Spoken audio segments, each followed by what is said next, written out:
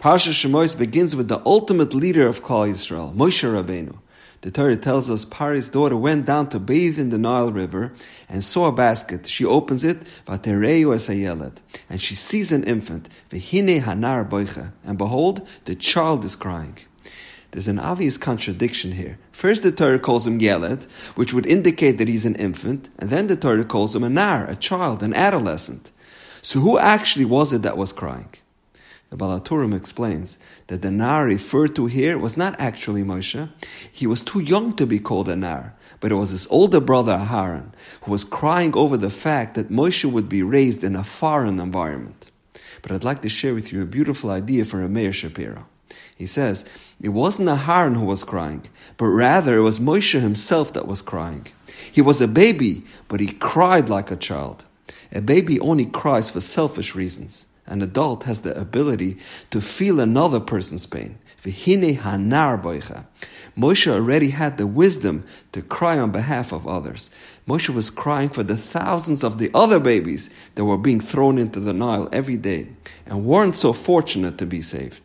In his moment of redemption, Moshe was thinking about others, and that's why he was crying. Says Meir Shapiro, and when Paro's daughter saw that, she exclaimed, "Meyaldei ivrim zeh." This is a child that belongs to Klal Yisrael. Only a Jewish child does that. Feeling the pain of others is the hallmark of a true Jewish leader. Later on in the Parsha, when the Rebbeinu Shalom appoints Moshe Rabbeinu to be the leader of Klal Yisrael, Moshe expresses doubt whether the Jews will believe him, and Hashem gives Moshe a sign. Hashem commands Moshe, Hashlicheu arza, throw down your mata, your staff. And when he does so, Behil nachash, it immediately turns into a snake. Yet, when he picked up the snake, holding on only to its tip, it reverts back into a staff. So what's the significance and the underlying message behind this exercise? So one saw a beautiful idea. With this incident, Hashem is teaching Moshe Rabbeinu, the teacher of Klal Yisrael, a fundamental lesson in chinuch on how to treat every child and student, even the weakest among them. If you cast them down, they will end up as snakes. However, if you grab hold of them, even to a small part of them, one tiny gesture, they can be rebuilt into a mata, into a staff. In fact, they will be so steady, so reliable, where others will eventually be able to lean on them. Casting them aside is certainly the easier approach. But it is that grabbing hold of and drawing them near and displaying that loving and caring feeling and giving them opportunity to grow and flourish. That is our ultimate challenge. And only that method will ultimately prove successful. In our generation, we unfortunately often lose sight of this approach.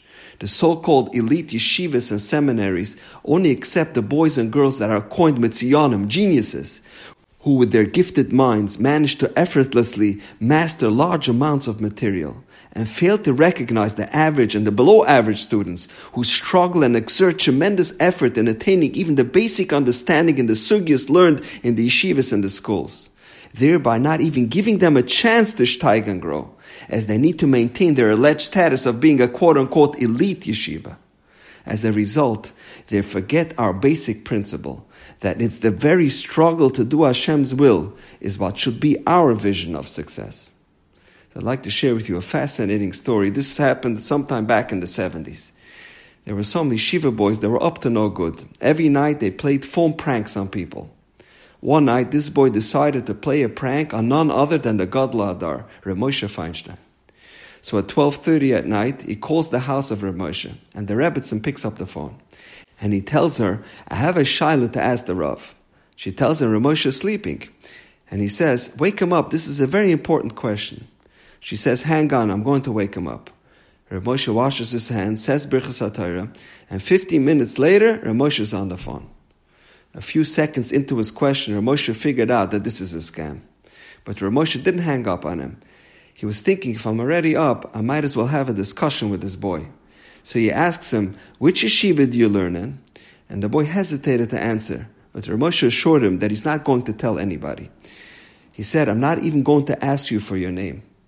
Then he asked him, which Masechta are you learning? And the boy tells him, which daf are you up to? And the boy says, I will have to look it up for you. Reb Moshe says, I have time, go get a Gemara. Then he asked him, what did you learn today? And Rav Moshe quickly realizes that the boy doesn't know the Gemara. So he starts to teach him the Gemara. He learns it with him several times until he knows it well. And at that point, it's 1:15 a.m. Rav Moshe asks him, "Did you learn the Tosfos yet?" He says no. Rav Moshe learns with him the Tosfos. Then Rav Moshe asks him a kasha on the Tosfos. And the boy's all into it. And he asks Rav Moshe, "So what's the answer to that question?" Rav Moshe tells the boy, "When your Rebbe learns this Tosfos, ask him this question, and he will give you the answer." The next day, his Rebbe learns this Tosfos in class. And the boy raises his hand, and the Rebbe is shocked. He never participates in class. He calls on him, and the boy asks the question that Rav Moshe asked him the previous night. And the Rebbe is flabbergasted. "That's a great question. Who told you this question?" He says, "Rav Moshe." "Which Rav Moshe?" "Rav Moshe Feinstein."